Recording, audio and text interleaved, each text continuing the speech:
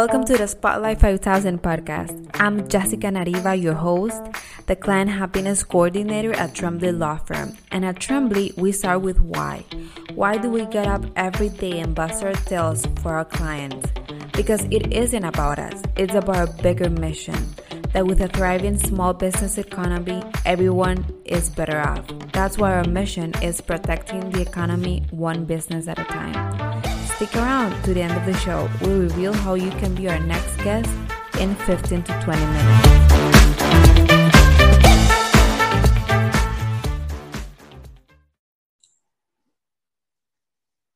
Welcome back to another episode of the Spotlight 5000 podcast. This is your host, Jessica Nariva, and today I have a special guest. That's the co-founder and managing director of Slick Media and the partner of With My Coffee, Andrew Lee. Welcome to the podcast. Thank you so much for having me today. Glad to be here. Yes, I'm super excited. Andrew, why don't you just start with explaining to us what does Slick Media does and what do you do in your daily basis? Sure. So as you mentioned, I have two companies right now. Slick Media is a social media creative agency. We focus on, really building amazing content, managing social media for our clients. We have a specialization in restaurants and hospitality. My other company is With My Coffee. We are a virtual staffing agency focusing on being able to find and vet high quality, talented creatives that can act as your in-house art directors. Wow, nice. And how did you started both business, Andrew? How did that start? It was just spontaneous, or was that something that you dreamed of doing? Sure. So Slick Media is the older one. It started as a side hustle between me and my business partner. We just started working on some clients, and then from there it just kept growing. More opportunities came, and then we just kept pushing it, and here we are now.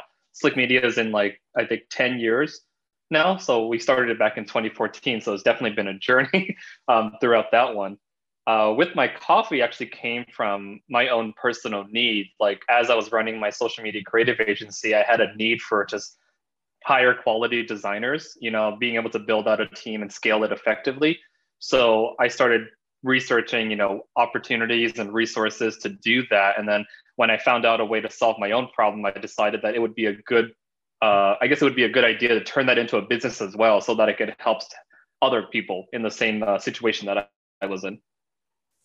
That's super interesting, especially with My Coffee, because I'm an offshore. I do not live in the US, but I do work for a company there. So it's super exciting that you do believe in offshore talent and you motivate entrepreneurs to get those. So how's that experience been going? Have you found really talented people offshore?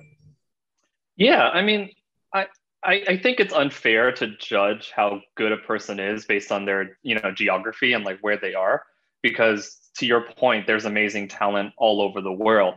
And I think there's a taboo over the term virtual assistant.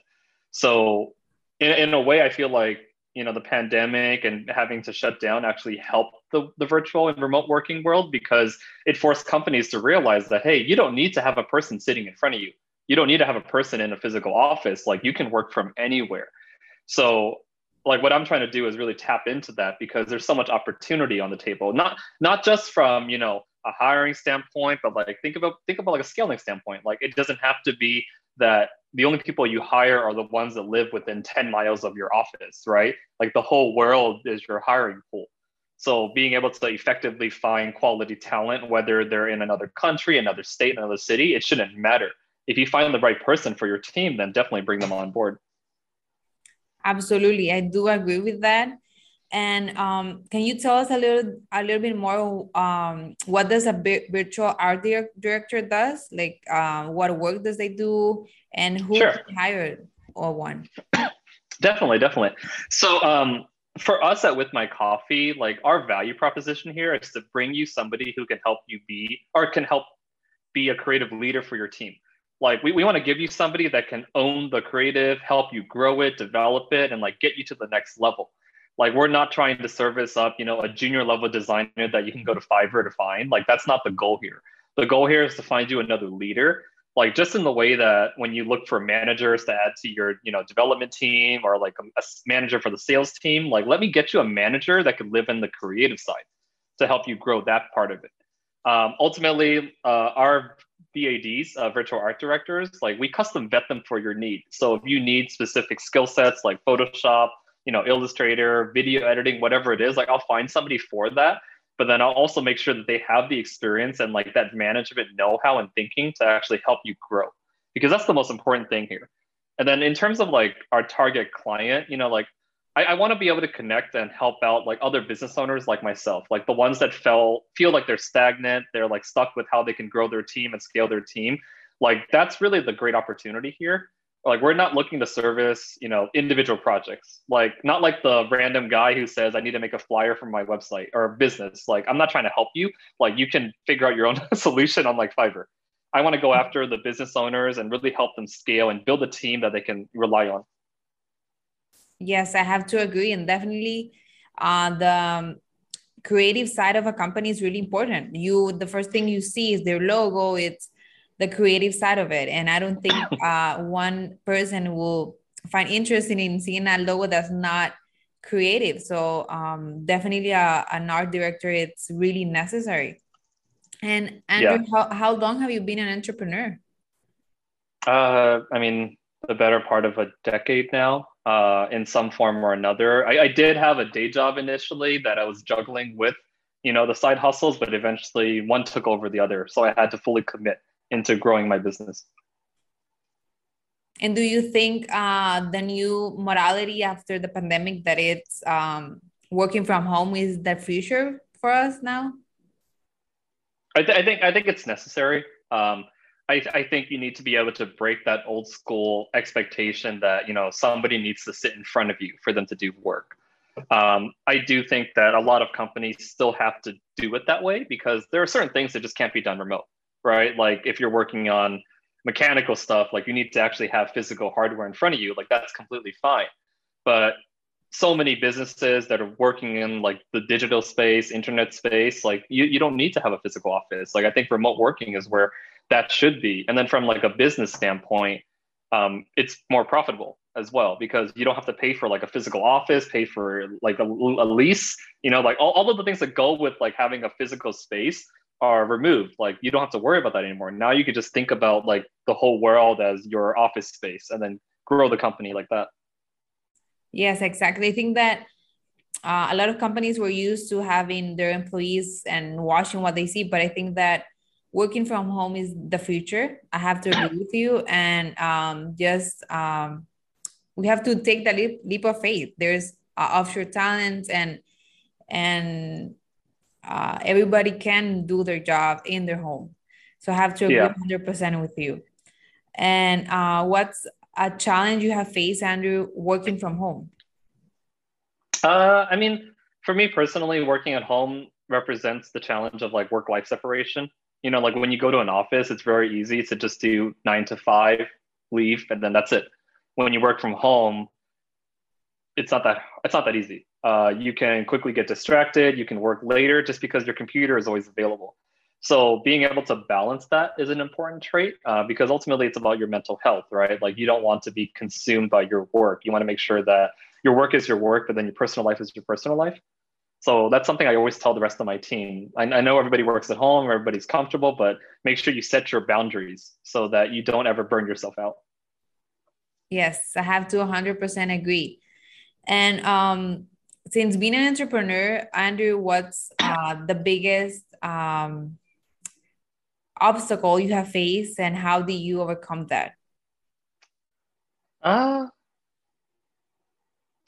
guess like as an entrepreneur, like one of the biggest motivating factors is the stubbornness to succeed. But with that, you run into obstacles every day because you're constantly just problem solving. Like you don't know what's going to happen tomorrow. You don't know what's going to happen 3 months down the line. Like you're always just trying to get ahead of yourself. And then like that bar keeps rising. So it's not like I'm my own obstacle, but I'm in charge of, I guess, defining what obstacles are in front of me because I'm the one that's, creating the roadmap and the direction that I want to go in. Exactly. I do believe also that you have to be a really disciplined person, because now you're your own boss and you have to actually make things going. Like you don't have anybody else telling you what to do. Yeah. So yeah, you're your own boss. So I think that's another part.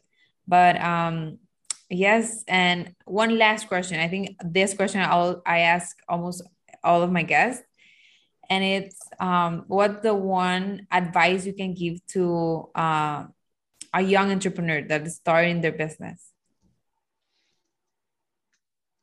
Don't feel like you have to plan it all out before you start. You really just need to get started. As long as you have like a clear direction in mind and you have maybe the first, 5, 10 steps mapped out, then just go for it. I feel like a lot of people get stuck in like analysis paralysis, where they want to map out the full picture. They want to know from beginning to end what we're going to do. And you're never going to get there because you can never plan for all the different variables that are going to hit the table when you get started. So once you have a good idea, once you have an initial game plan set, I would say just go for it and then figure it out as you go. Great. Thank you so much, Andrew. Thank you so much for being a guest on the show. Please tell our audience where we can find you, where we can follow you on your social media, and how can we connect with you. Sure. So if you want to touch base on Slick Media, social media side, my website is slickmedia.com. That's spelled SLIQUE media. And then for the virtual art directors, there's withmycoffee.com. And then my emails are the same for both. So Andrew at Slick Media and then Andrew at With My Coffee. Thank you so much, Andrew, for being a guest. And we'll see you then in the next episode. Thank you.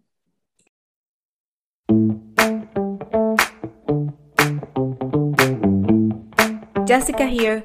Thank you so much for listening to the Spotlight 5000 podcast. If you're a successful entrepreneur or business owner who would like to be on this program, please visit tremblaylaw.com. To make sure you don't miss any episodes, go ahead and subscribe. Your thumbs up, ratings, and reviews go a long way to help us promote our show. Want to know more? Go to our website, tremblaylaw.com, or follow us on Facebook and Instagram at Tremblay Law Firm. Thanks for listening. We will see you the next time.